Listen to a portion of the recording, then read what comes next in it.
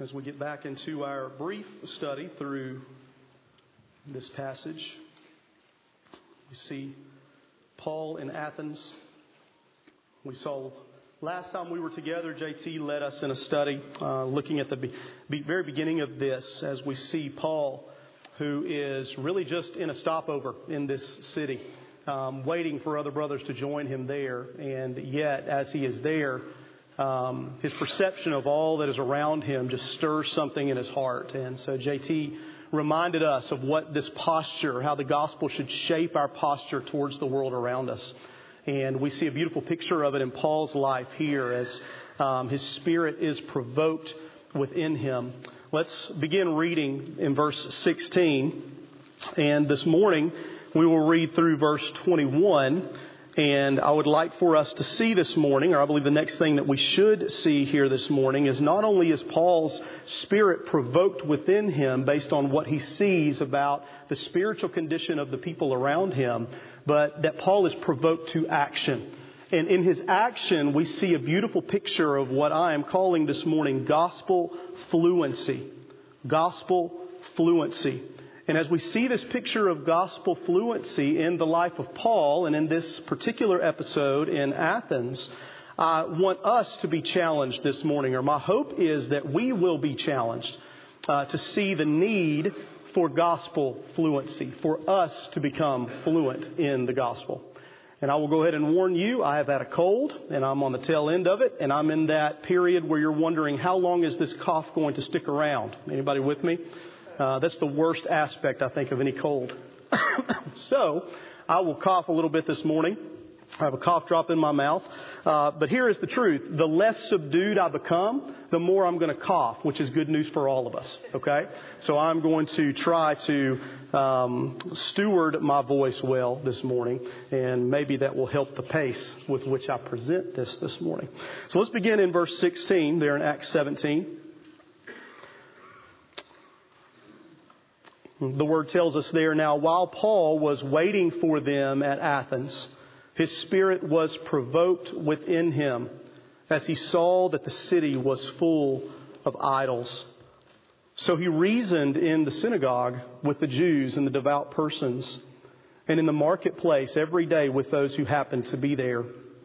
Some of the Epicurean and Stoic philosophers also conversed with him. And some said, what does this babbler wish to say?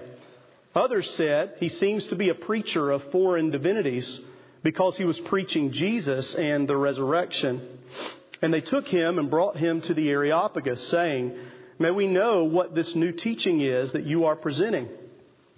For you bring some strange things to our ears.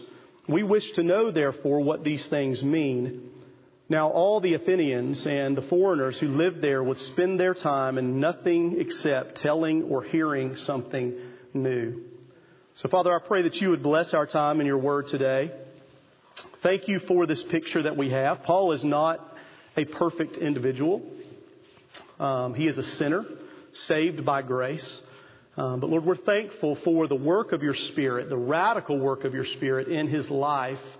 And we see today a beautiful picture of that, through all of his travels, through all of his missionary journeys, through all of his vast experience in sharing the gospel. It's a beautiful picture of what the Spirit does within us to make us gospel people that speak the gospel language. And so, Lord, we're thankful for this picture that we have this morning, not of Paul's perfection, but of his faithfulness to present the gospel in meaningful ways and to go wherever you called him to go to share the truth of the gospel.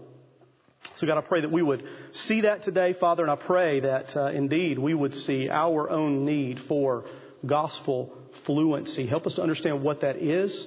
And Father, I pray that you would help us to gain a picture for how to attain it. Thank you for the work that you have already done in the midst of this local church to bring us to become more fluent in the gospel. But Father, we pray for more.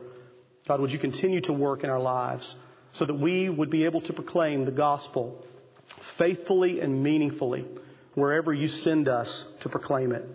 So we love you today and we thank you. We thank you for your Spirit's help. We thank you that because the Bible is open before us this morning, we know that you are going to speak to us.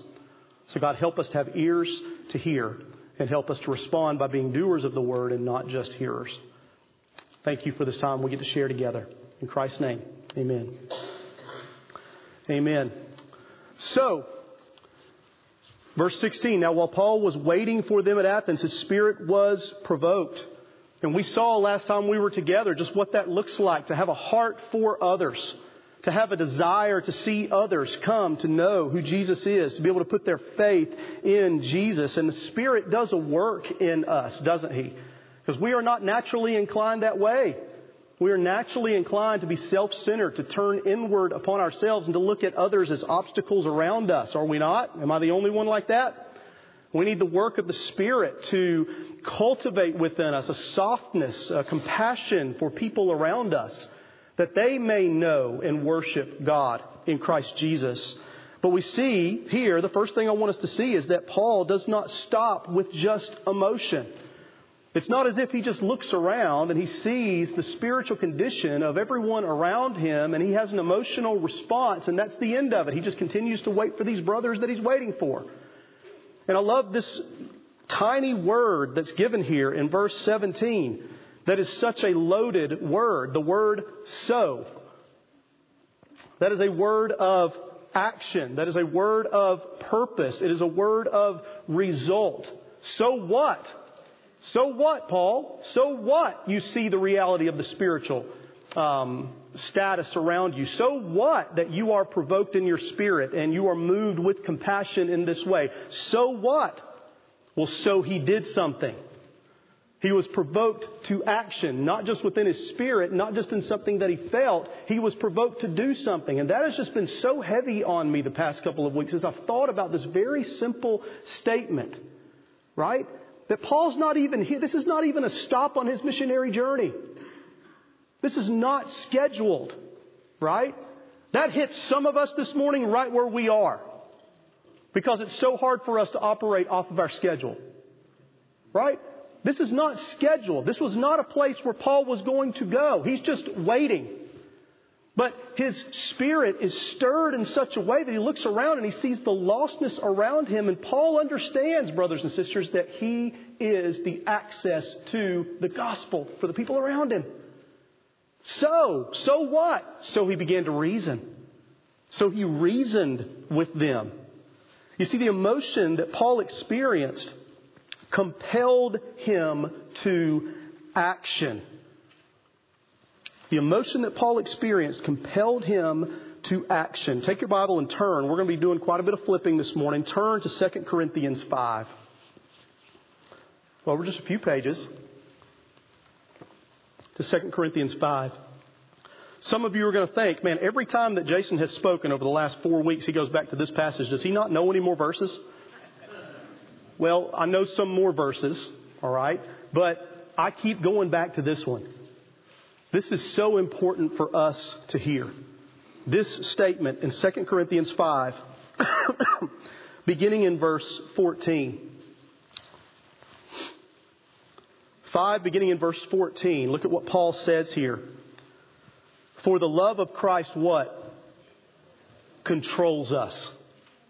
I've talked about that word now a couple of different times. I hope that you can tell me what that word interprets to, what that word conveys. I will remind you one more time that when we talk about the love of Christ controlling us, the idea is our being hemmed in by the love of God. That before I come to Christ, I may have a full gamut of reactions that I will have to people that flow out of my flesh. But the more that I grow in maturity into Christ, the more that I am hemmed in by the love of Christ. I no longer respond in the way that I used to. I no longer regard others according to the flesh. Now I see them through the eyes of God. Now I see them through the lens of the Bible. And more I am constrained or compelled or hemmed in by the love of Christ. And this is what Paul says. For the love of Christ controls us because we have concluded this. And here's the operative terms. That one has died for all, therefore all have what? Died. We cannot be controlled by Christ until we join Christ in His death. When we follow Jesus, it begins with a death on a cross. His love more and more compels me because I have died. Because He has died, all have died. Verse 15, and He died for all. That compels me to go to who? To all. That those who live might no longer live for themselves. See, Paul may have just been stopping over here to wait for some brothers to join him. But Paul was ready and willing at any moment to scrap his own agenda. It wasn't about Paul's agenda. He was living for the agenda of God. He had given himself over to the agenda and mission of God. That those who live might no longer live for themselves, but, here's the contrast, for Him who for their sake died and was raised. So there are a couple of keys here. All have died. If you are in Christ this morning, a death has taken place in your life. Or at least it should have. Second key is that those who live might no longer live for themselves. And this changes everything about what compels us. So the question for us that confronts us here is, what compels us? What compels us? What compels you? What is it that stirs your hearts? What is it that stirs us to action? We are people of action. We are people who are stirred. We are emotional people. And we are stirred by something. The question is, what is our heart centered upon that moves us to action when our hearts are stirred in that way? For Paul, it was the gospel.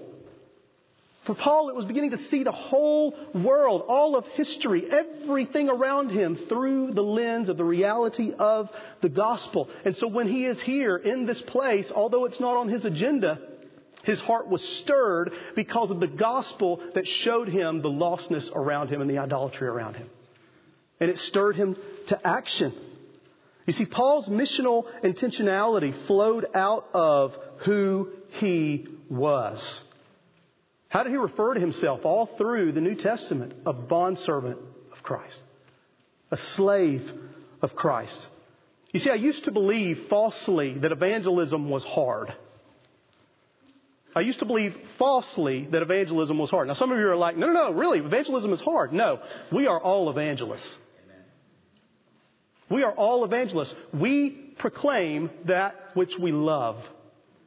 And we do it freely. And we do it despite the cost. All the time.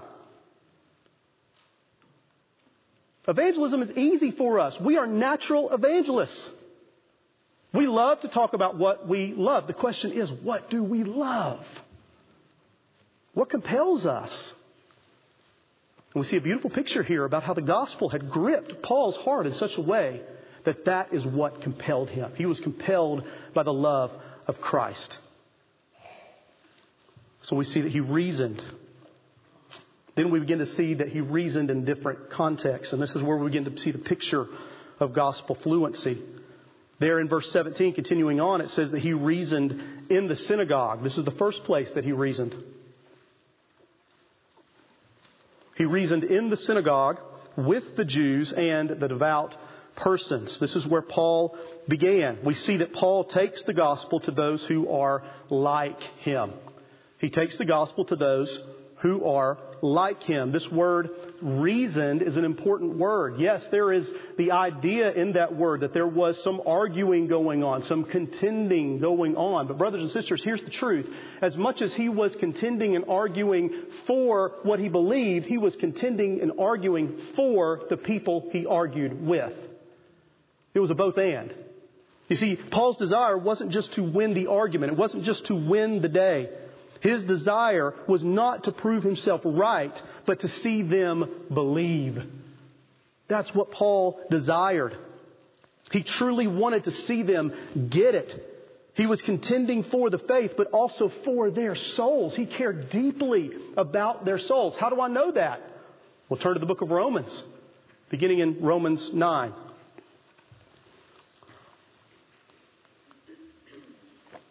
Listen to what Paul writes elsewhere.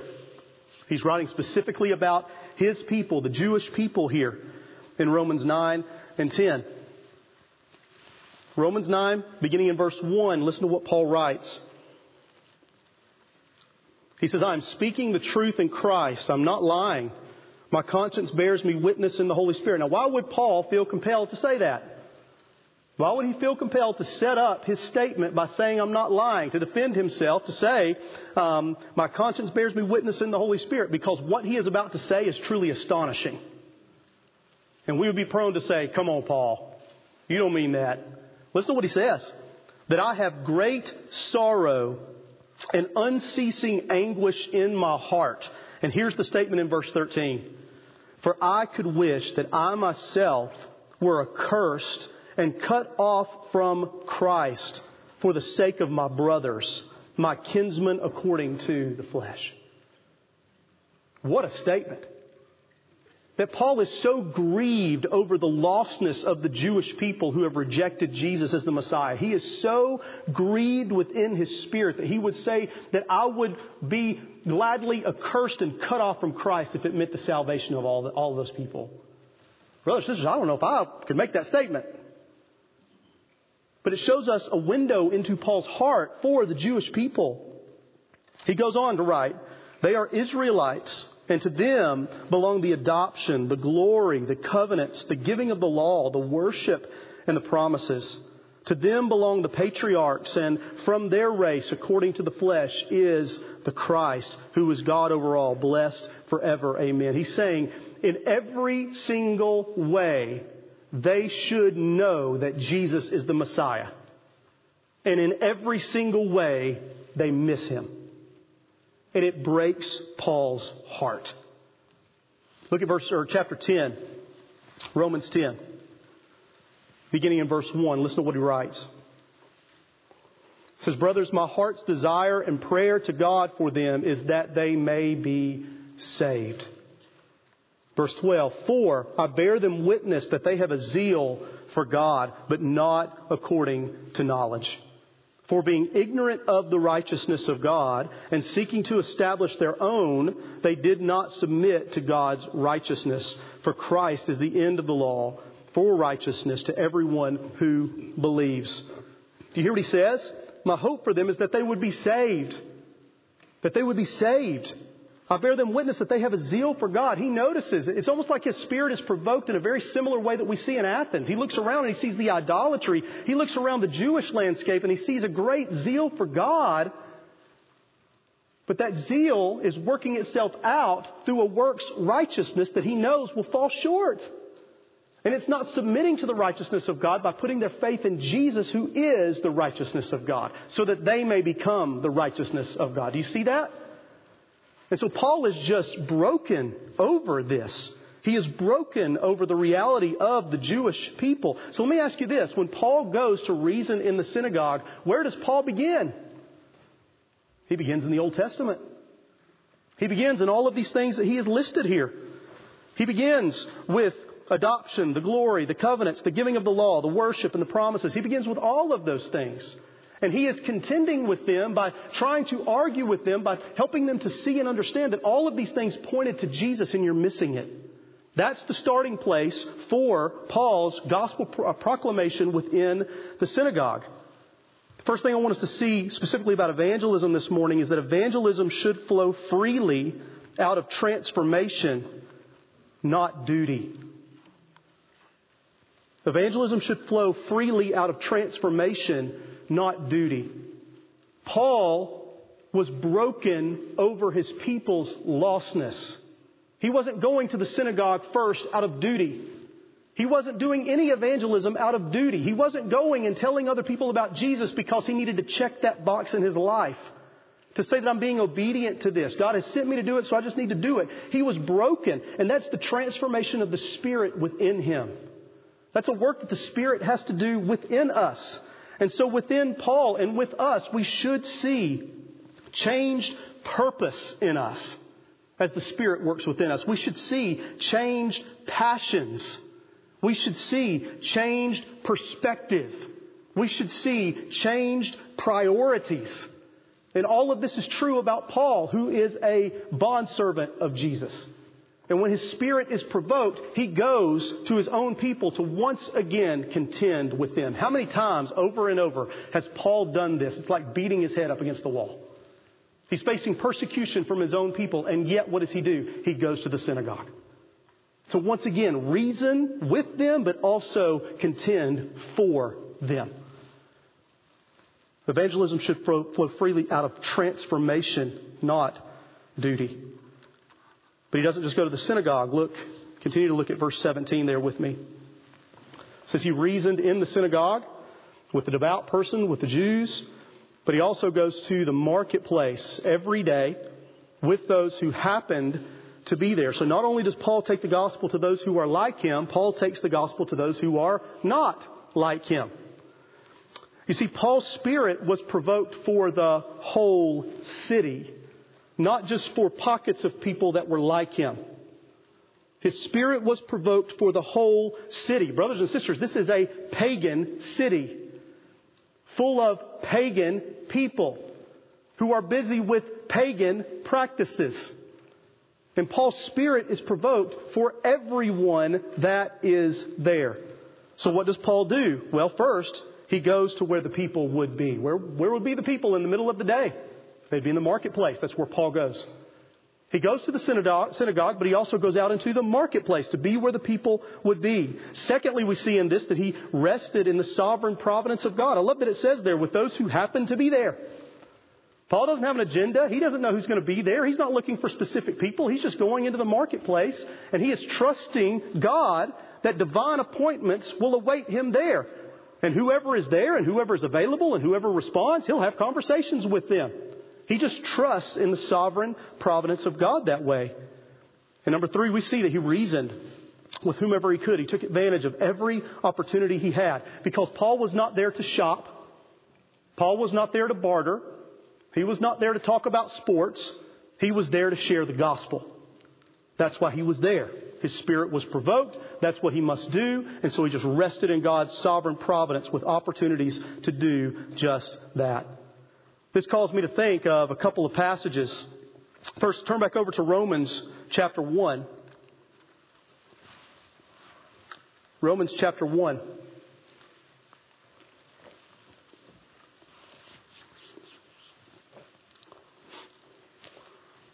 This is my friend Nikolai's favorite verse, Romans 1:16. Isn't it? I know. Romans 1, listen to verses 16 and 17. Paul writes there, "For I am not ashamed of the gospel. For," here's the grounding for that statement, "for it is the power of God for salvation to everyone who believes." Everybody look at me just a second. I'm going to do like I do with the students. Everybody look at me. Paul doesn't just write that. Paul believes it. He doesn't just proclaim it. He believes it. He believes the truth and the reality that the gospel is the power of God for salvation to everyone who believes. And if that is the truth, then he will not be ashamed of it. He believes that. And I love this statement, "For it is the power of God for salvation to everyone who believes." Here are two statements that I can make to you. Okay? I believe very much so in the doctrine of election. I believe it. I believe the Scriptures teach it. But here's the second statement. I am not omniscient.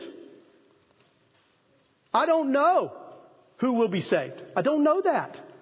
So for me, I need to join in with Paul in declaring that it is the power of God for salvation to everyone who believes. And so to me, that should compel me to go to everyone, and preach the gospel. Because the gospel is powerful enough to save every single person. Amen? Do we believe that? Do we believe that? Sometimes I'm afraid that we are so shaped by cultural pessimism coming from media constantly that we look at certain people and we think that they cannot be saved.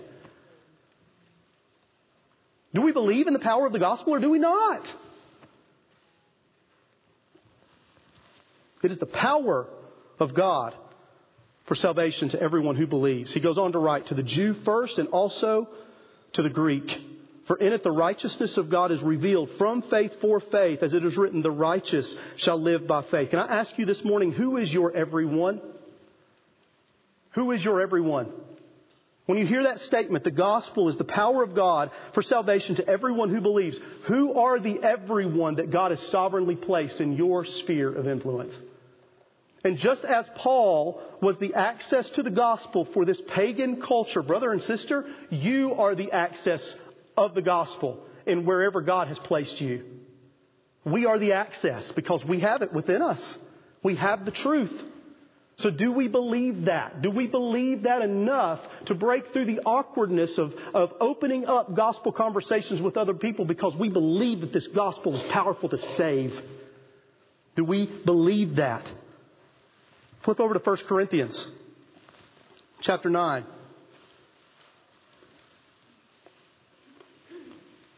1 Corinthians chapter 9.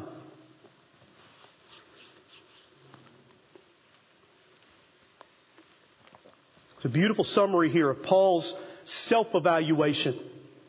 This is Paul viewing himself. He's sharing a little bit about this radically changed perspective of his own life. It's also a beautiful picture of what freedom in Christ really, truly does look like. 1 Corinthians 9, beginning in verse 19, listen to what Paul writes. He says, "For though I am free from all, I have made myself a servant to all." What an incredible gospel statement. That though I am free from all, I have made myself a servant to all, that I might win more of them. More important than Paul upholding his own rights to what he felt like he should be able to do, he was willing to sacrifice those and lay them down, rooted in a death that he had already experienced in Christ for the sake of other people coming to a saving knowledge of Jesus. That's freedom in Christ, brothers and sisters. Not any personal freedoms that I would afford for myself. It's the willingness to sacrifice that to give my life to others that they may come to know Him. What an incredible statement.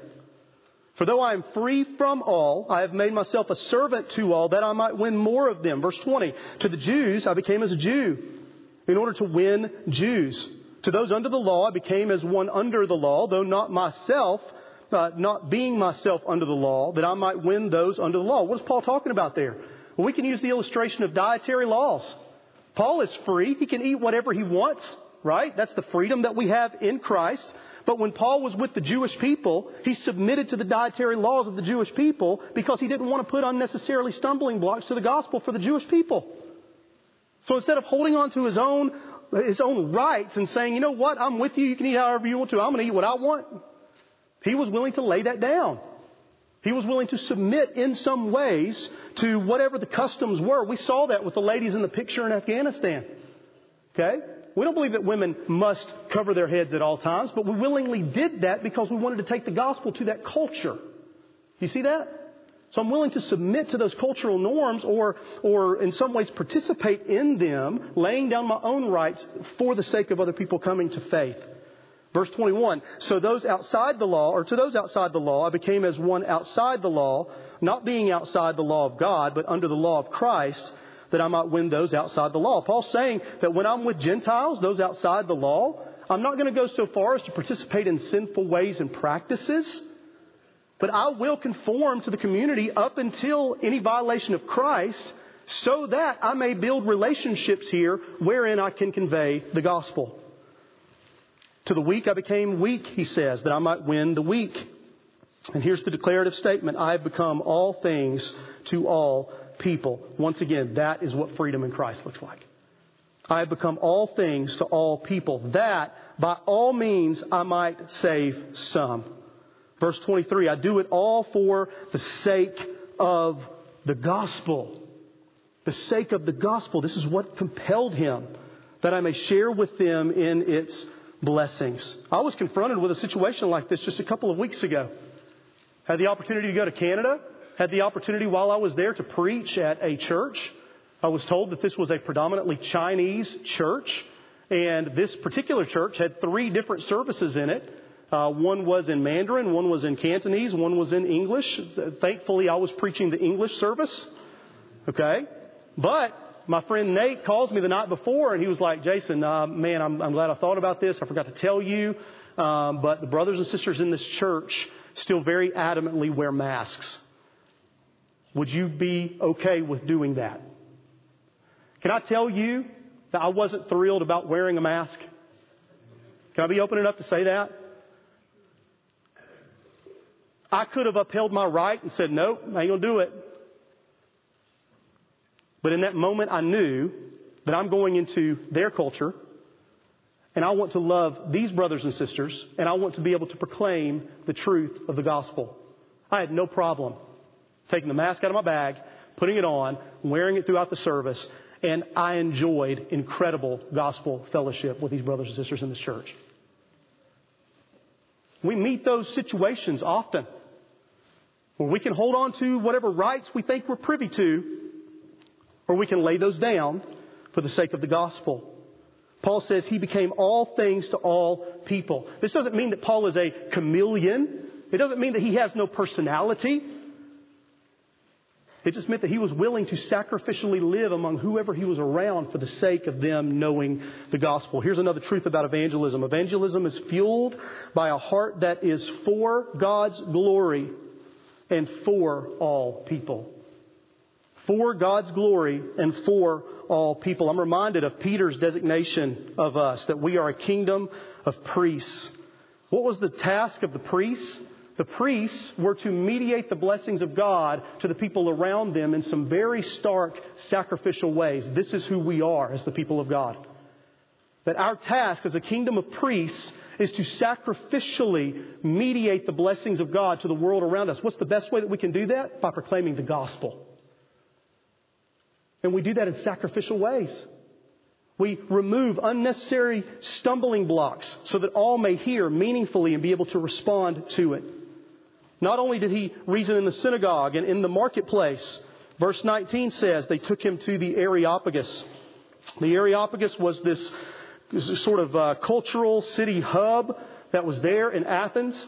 And on any given day, you would go there and you would need probably special access to get to the place where Paul went to. But this was the gathering place of all the who's in Athens. You had philosophers there. You had poets there. You had authors there. All of the who's who of society come together, and man, they're just talking. We see in the text that what they love to do is they just love to share new stuff, talk about new stuff, talk about philosophy, just ruminate about life. Okay, that's what the Areopagus was, and Paul is taken to the Areopagus. So we see that not only does Paul proclaim the gospel to those who are like him, he proclaims the gospel to those who are not like him, but Paul also takes the gospel through doors that open. Paul did not set out to proclaim the gospel in the Areopagus. In fact, he would have told you, probably laughed at you if you told him you're going to share in the Areopagus. In that moment, he probably said, no way, I'm not going to be invited there. Right? He didn't just go up and knock on the door of the Areopagus and start there either. He didn't say, this is the best place to proclaim to a bunch of people, you're going to let me talk. That's not what he did. It's just through the sharing in the marketplace that he stumbles upon these Epicurean and Stoic philosophers. And they are the ones who were there, sovereignly placed by God. So Paul enters into this gospel dialogue with them.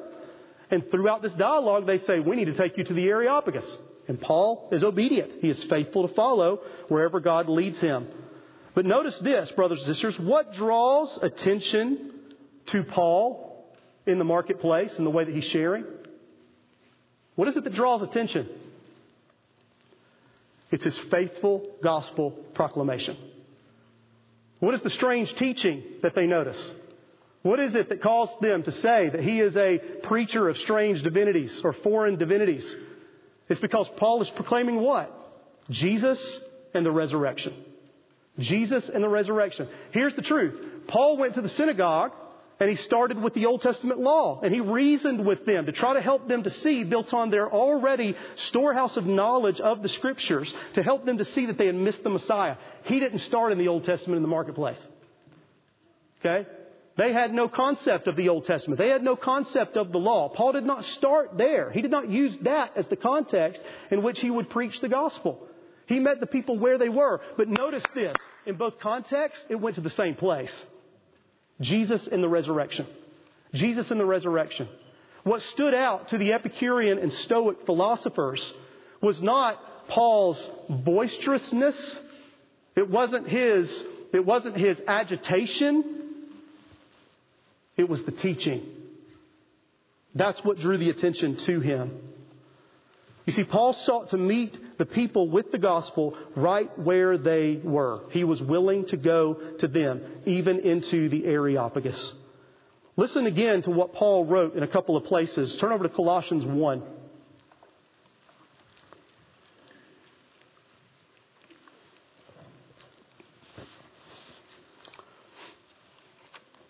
Sorry, that's not Colossians 1. Hold on just a second.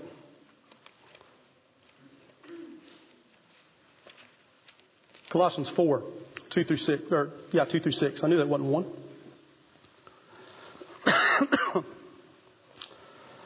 Listen to Paul's request here of the Colossian church. Colossians 4.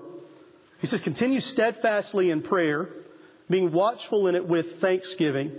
At the same time, pray also for us. Can I say once again that this is not just something that Paul writes. This is something that Paul means. He meant this. He meant for his brothers and sisters to pray for him in this way. And what are his requests? At the same time, pray also for us that God may open to us a door for the word, to declare the mystery of Christ, on account of which I am in prison. Verse 4, that I may make it clear, which is how I ought to speak. Paul understood that at any moment God was going to lead him into a sovereign divine appointment in which he could proclaim the gospel, even when he's in prison. Even when he's in prison. His prayer doesn't change to say, hey, all those who are outside of prison, continue to pray for them that God may open a door to them. Paul looks at his situation. He trusts in a sovereign God and he says, pray that doors would open for gospel proclamation wherever we are. He wanted brothers and sisters to pray this. His heart was to take the gospel. Pray for me that these opportunities would open to me. And then what does he say? That I may make it clear. That when I do have the opportunity to proclaim it, that it would be clear. That I would know how I ought to speak to each person in proclaiming the gospel to them. And then his prayer turns into an exhortation here. Listen to what it says, verse 5. Walk in wisdom toward outsiders, making the best use of the time. That right there are two incredibly helpful exhortations for us. Hey, if you want a standard for who we as the people of God ought to be on social media, right there. That we should be people of wisdom, and we should be making the best use of our time. In our lives, pray that I would have wisdom in the way that I converse with others, that I spend my time with other people, the way that I build relationships, my interactions with others, that it would be based in wisdom, that I would have the best use of the time for the sake of the gospel. Verse 6, let your speech always be gracious, seasoned with salt, so that you may know how you ought to answer each person. Why do we need to be gracious? Why does our speech need to be seasoned with salt? Because if it's not, we won't build enough of a relationship to even know the questions they're asking. And if we don't know the questions that they are asking, we have no understanding as to how to faithfully and clearly and meaningfully communicate the gospel to someone else.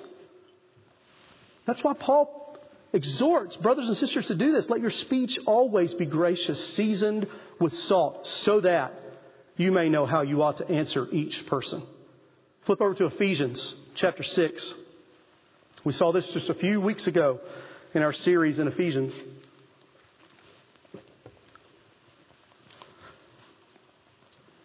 Ephesians chapter 6, beginning in verse 18. It's at the end of that section with the spiritual armor. Verse 18, he says, praying at all times in the Spirit with all prayer and supplication. To that end, keep alert with all perseverance. I am thankful that while Paul is in Athens waiting for these brothers, that he was alert. He wasn't passive. He didn't check out. I think Gerald made this statement the very first Sunday we began talking through Acts 17. We are never off mission. We don't clock in and clock out. Paul didn't clock in and clock out. He was alert. He was walking in the Spirit. He was alert to the spiritual needs around him. He was alert to what God may have for him that may change his plans. He was alert. And here he's exhorting us to be alert. To that end, keep alert with all perseverance, making supplication for all the saints, and also for me, that words may be given to me in opening my mouth boldly to proclaim the mystery of the gospel, for which I am an ambassador in chains, wherever and with whomever, that I may declare it boldly as I ought to speak. This sounds like the 4 P's statement that we just walked through, doesn't it? And also for me, that words may be given to me in opening my mouth boldly. What is Paul saying? I want to proclaim the word in prayerful dependence on the Spirit and in perseverance. Would you pray for me that I would do that? No matter where I am. Paul's not praying that he would be sprung from prison while I'm here.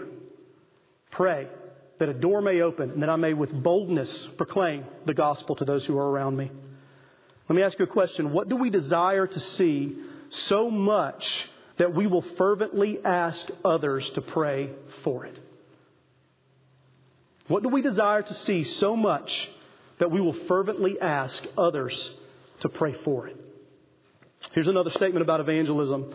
Evangelism should be fueled by a desire to share the truth of the gospel with others in a meaningful way. In a meaningful way that enables a clear response. Paul preached Jesus and Him crucified and resurrected in all 3 of these contexts, but it looked different in every context. He was able to proclaim it in a way that was meaningful to his audience while staying faithful to the message of the gospel. So here's a truth that we need to understand about the gospel. The gospel is both transcultural. A couple of big words here. Don't be afraid of them. Okay? The gospel is both transcultural and enculturated. The gospel is both transcultural and enculturated. This is going right to what Gerald just talked to the children about this morning. Listen, let's break these terms down for just a moment. The gospel is transcultural. What does that mean? It means the gospel is true for all cultures. People do not have to conform to a particular culture in order to respond to the gospel. Okay? It is transcultural. The gospel is true for all cultures. In that vein, we must understand this, that the gospel takes root in every culture in a way that reflects the culture.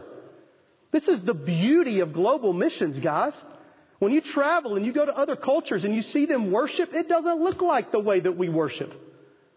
There's faithfulness both ways to God's Word, but there are cultural attributes to both that just make it beautiful. Some of the richest worship experiences I've ever had in my life was in a room where other people are praying aloud or singing aloud to God in a different language and understanding that God is big enough to receive it all.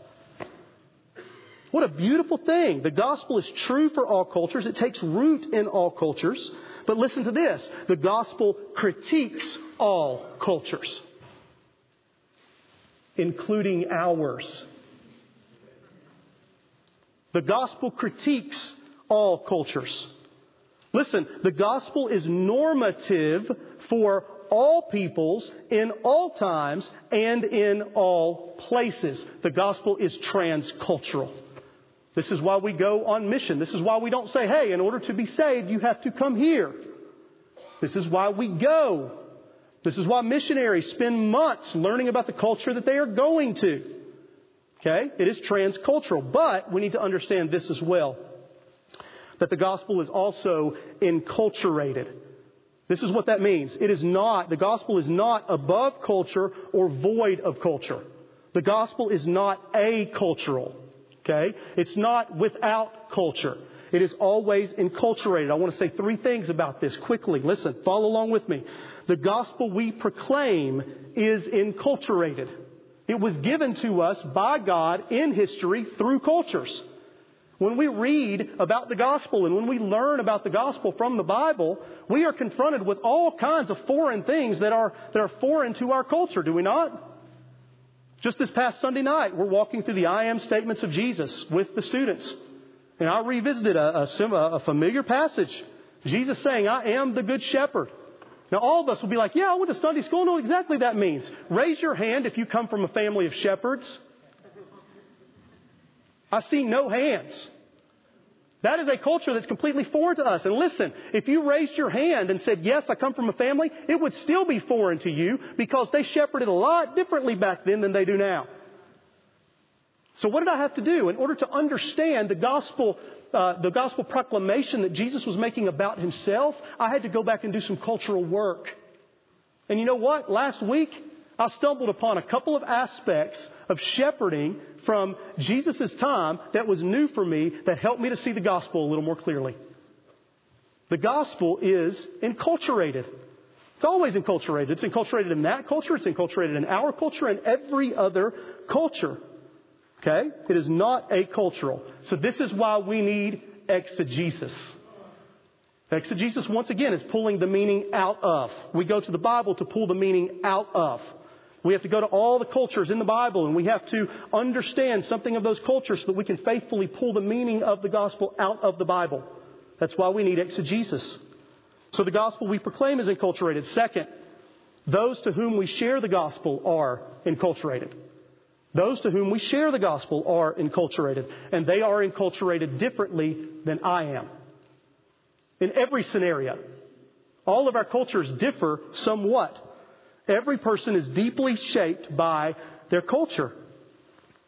Communication, expression, worldview, organization and presentation of ideas, application, all of that is different. I remember one time I went to a Trellis and the Vine conference. Gerald, you may remember this, JT. I think we all three went to this one. It was in Raleigh. And Tony Payne, who is one of the guys from Matthias Media, was there putting this on. And he is from Australia. And he came in and he told a funny story. He said, I need to watch my language because I did my first one of these last week in a different church. And, some stuff happened with my flight and I just didn't sleep at all before I came in to do this conference. And he said, I rushed into the building and, everybody could tell I was just disheveled. I was tired. My eyes were puffy. And he said, I stood up in front of everybody and said, sorry guys for the way that I look and the way that I'm acting today. I am wasted. And his American sponsor quickly ran up on stage and said, wait.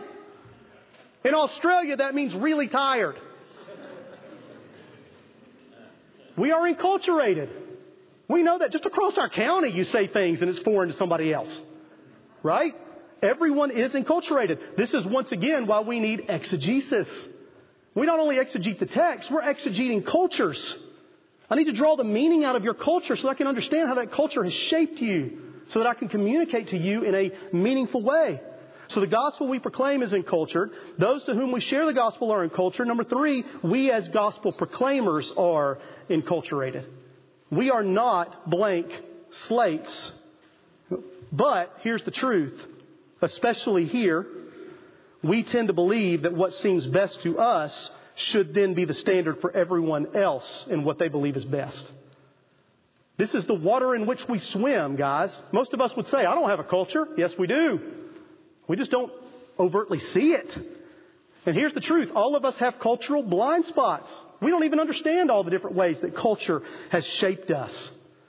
So if we have a gospel that is enculturated, those to whom we share the gospel are enculturated, and we as gospel proclaimers are enculturated. In order to faithfully steward the gospel, we must contextualize the gospel. We must contextualize the gospel. I love how Tim Keller, how he defines contextualization. I love this. He says contextualization is giving people the Bible's answers, which they may not all want to hear, to questions about life that people in their particular time and place are asking. There's the operative phrase. To questions about life that people in their particular time and place are asking in language and formats they can comprehend and through appeals and arguments with force they can feel, even if they reject them. That is a fantastic definition of contextualization. That even if you reject the gospel, you feel the love that compels me to bring the gospel to you. What a beautiful definition.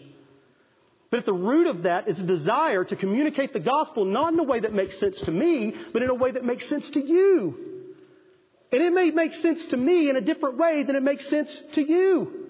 I've been on the foreign mission field before and had people translating for me in sermon, midstream, change what I was saying because they knew their culture better than I did and knew that what I just said would not land. Praise God for that. And then they would take me aside later and say, by the way, when you're talking here, that people don't understand this. We must contextualize the gospel. Contextualization must take place on 3 levels. Do you feel like we've gotten into class now? It's okay. We can learn.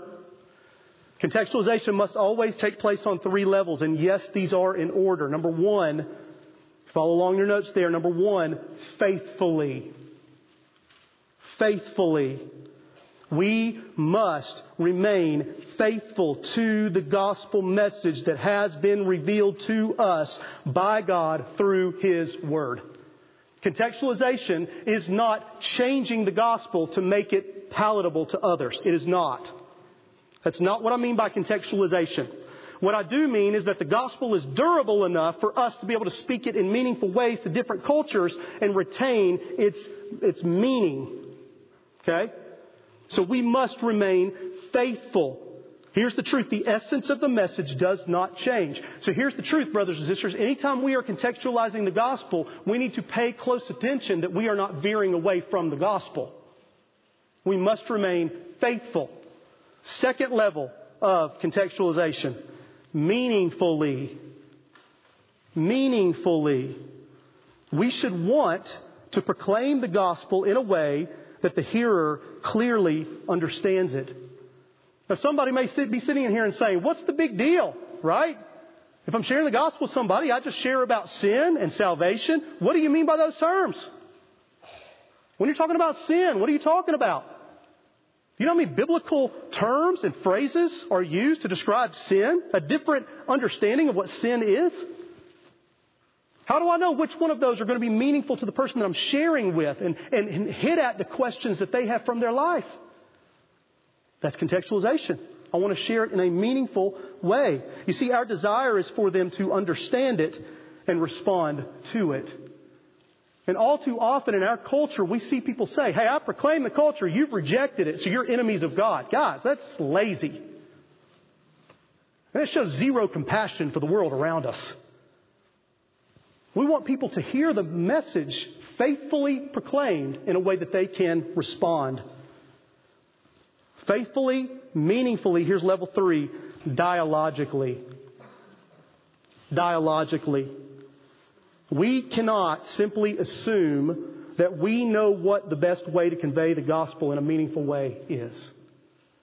And in order for us to proclaim the gospel in a meaningful way, we must be willing to dialogue with someone in order to listen and understand how I can speak the gospel to them.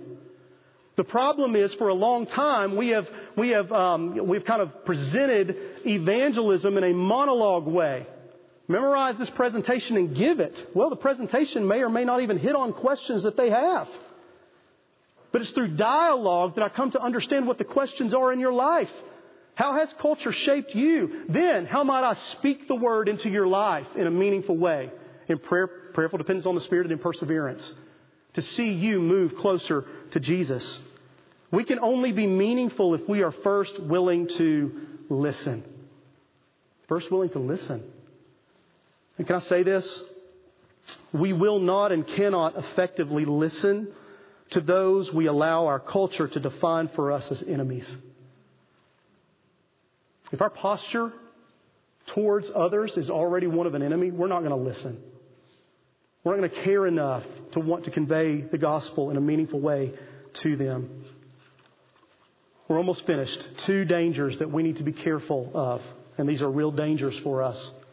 If we are going to contextualize the gospel well, and we are going to do that faithfully, meaningfully, and dialogically, then we need to be aware of these two dangers. Number one, when we over-adapt to a culture, we end up with syncretism. What is syncretism? That is when we lose the purity of the gospel by conflating it with something in the culture. We have brought the gospel together with a philosophy or a way of living in the culture to make that a part of the gospel. And when you do that, you lose the gospel. That's syncretism. Sam Chan in his book describes it this way. He says, we don't ask people to give up what they should give up according to the gospel, and we don't ask them to do what they should according to the gospel. You enter into the culture, but don't challenge the culture. That's what happens when we over-adapt. Here are some examples from our culture. Moralistic therapeutic deism. That is abandoning the gospel to shape the gospel to fit the culture. Another example would be the social gospel. That we're just all about the good works that we do and we abandon faith in Christ. Another example would be the prosperity gospel. We marry the gospel to this American dream affluency that we want, and we end up abandoning the gospel. That is over-adapting the gospel. A nationalistic gospel. All of those are examples of abandoning the gospel, of syncretism. So when we over-adapt to a culture, we end up with syncretism. What's the other side of that? When we under-adapt to a culture, we end up with legalism. Once again, Sam Chan says this: we think we're imposing gospel norms, but we're really actually imposing upon someone our cultural norms. Here we ask them to give up what they shouldn't have to give up, and we ask them to do what they shouldn't have to do. You challenge the culture, but don't enter the culture. We all understand what legalism is. In order to be a part of Christianity, you have to dress like me, look like me, worship like me, do these things like me. That's legalism. That's what happens when we under-adapt to the culture. So brothers and sisters, both of these are dangers. We have the danger of over-adapting and mirroring the culture too much, or under-adapting and enforcing our culture on others. And I want to say a quick word about this word that's become a buzzword in our culture, this word deconstruction. And I want to caution us with this. So often we can allow what's going on around us to color our view of certain terms. And that's happening with this idea of deconstruction. What we are seeing in our culture as far as deconstruction goes is we are seeing people use tools from the culture to interpret the gospel and abandon the gospel. That's apostasy. Okay? We need to be careful that we don't become so hands-off to deconstruction that we don't understand our great need to constantly be about deconstruction. Lean in and listen to me. We need to constantly be evaluating ourselves to see if we are proclaiming and holding to and believing a pure gospel. What is the standard for that? God's Word. I am so very thankful I can point to times throughout the years where God has confronted me that something I believe is not biblical. That's deconstruction. That's me deconstructing my beliefs, my ideas to see, is this really gospel or is it Jason? And if it's Jason, it needs to die because I don't want to be legalistic. You hear what I'm saying? Don't allow the culture to think for you. What I'm afraid of is that we're going to say no to deconstruction so much that we're never going to evaluate our understanding of the gospel. We can't do that. We always stand the danger of over-adapting or under-adapting, and we constantly need to be evaluating according to God's Word. God's Word is God-breathed and profitable for reproof and for doctrine. We need to constantly be measuring, and we do that also in community. Okay? Healthy deconstruction asks, what do I believe and why do I believe it? Because I want to be biblical. I want to be faithful to the gospel. If you have more questions about that, come talk to me. We'll talk about that, okay? So what does the right balance look like in contextualization? Well, I'm glad that you asked. And next week, Gerald is going to answer that by showing us a picture of the Apostle Paul and how he proclaims the gospel in the midst of the Areopagus, how he is faithful, yet he is meaningful because he's willing to be dialogical. We'll see a picture of that next week. To close, I want to challenge us with this thought. The gospel is both a culture and a language. Okay? The gospel is not just concepts that we believe. The gospel shapes us. And it shapes the community that God is saving to Himself. So it is a culture. The gospel is a culture that gospel people should embody. And as the work of the Spirit happens within me, the power of the gospel is conforming me to the image of Christ. But here's the beautiful thing. It is beautifully diverse because we are diverse in the way that God has created us to image Him. And as the Spirit does this work within us, we enjoy this gospel community as we are being conformed to the image of Christ. And it creates a new culture because together we are bearing the fruit of the Spirit. It comes with a whole new set of ethics that we can read about in the Sermon on the Mount and the Beatitudes. This should be our ethic as God's people, and it works itself out within community. It is a culture that we should be shaped by. Okay? But also the gospel is a language that gospel people should become fluent in speaking. That we begin to evaluate everything in the world around us through the lens of the gospel. And we're able to more and more be able to speak into every aspect of the culture by speaking the gospel into every aspect. And only as I learn the culture around me, only as I learn people around me, do I attain the ability through the Spirit to be able to speak the gospel in a meaningful way into every single one of those aspects of culture. This is the picture of what gospel fluency should look like. And we see it perfectly in the incarnation of Jesus that Gerald pointed us to earlier. The Word became flesh and He moved into our neighborhood. And here's the beauty of the gospel for us. It's when beautiful feet take the culture of the gospel to others who are not like us in our culture. That's the beauty of the incarnation. It's not us going, seeking to impose our own culture so that they might know Jesus. It is taking the gospel culture to the world around us so that they may taste and see that He is good. The Sunday that I was in Edmonton, I had the opportunity to worship in 4 different churches that day. It was a whirlwind day. I was worn out by the end of it. Say what? But yeah, I was wasted. I'm glad that's what's going to stick with you today. In the morning, I was able to preach at the Chinese student church. The English service was made up mostly of young people. Okay. It was interesting though, in this church, 3 different congregations, I walked in and I saw all these older people that were there, older than students, we'll put it that way. And they were very conservatively dressed, dressed very well, kind of to themselves, shuffling to their places. And then I walked into the student service, which was taking place in the gym with chairs set out. And they all got hoodies on and jeans. And it was just 3 different cultures that were going on there. They were spaced out in their seating. Their masks were on. They were fairly non-expressive in their worship, although everyone participated. They were a little reserved in their interactions and dress. I noticed that when I went up to talk to someone, there was a reverent kind of space that was given, right? It wasn't overly expressive. It wasn't overly boisterous. And like I said, it was cross-cultural, even among themselves. From there, I went and met my ride, who took me to a Filipino church celebration. They were celebrating their 4-year anniversary as a church plant. Well, in this place was a ton of joy and laughter. You could not tell where one family started and where it ended. Like people were just everywhere around tables and all over the place. Full of laughter, music going on, kids doing stuff over here, just utter chaos.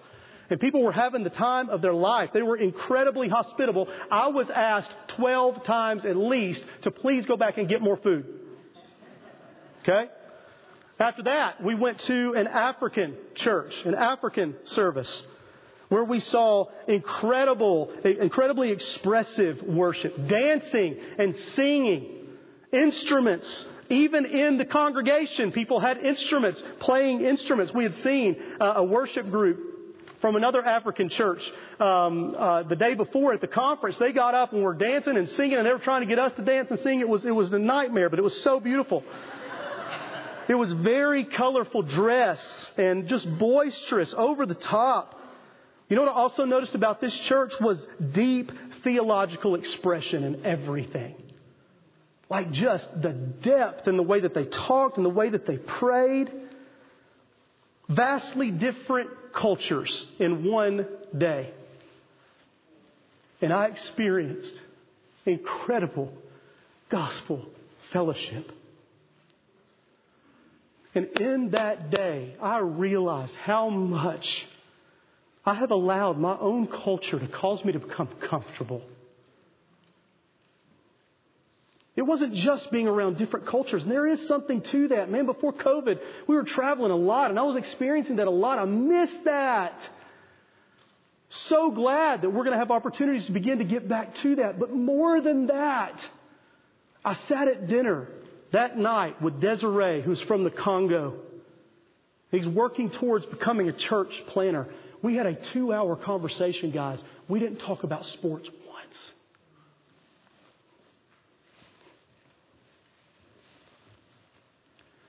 We didn't talk about politics once.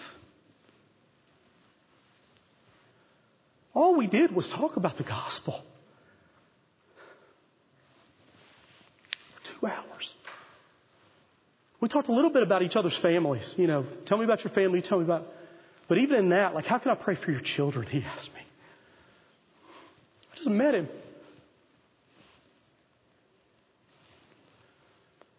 How can we pray for each other? And Desiree was opening up with me. I just met this brother. He's opening up with me about spiritual struggles in his own life. Like, I'm really struggling with this. Would you pray that I would believe this?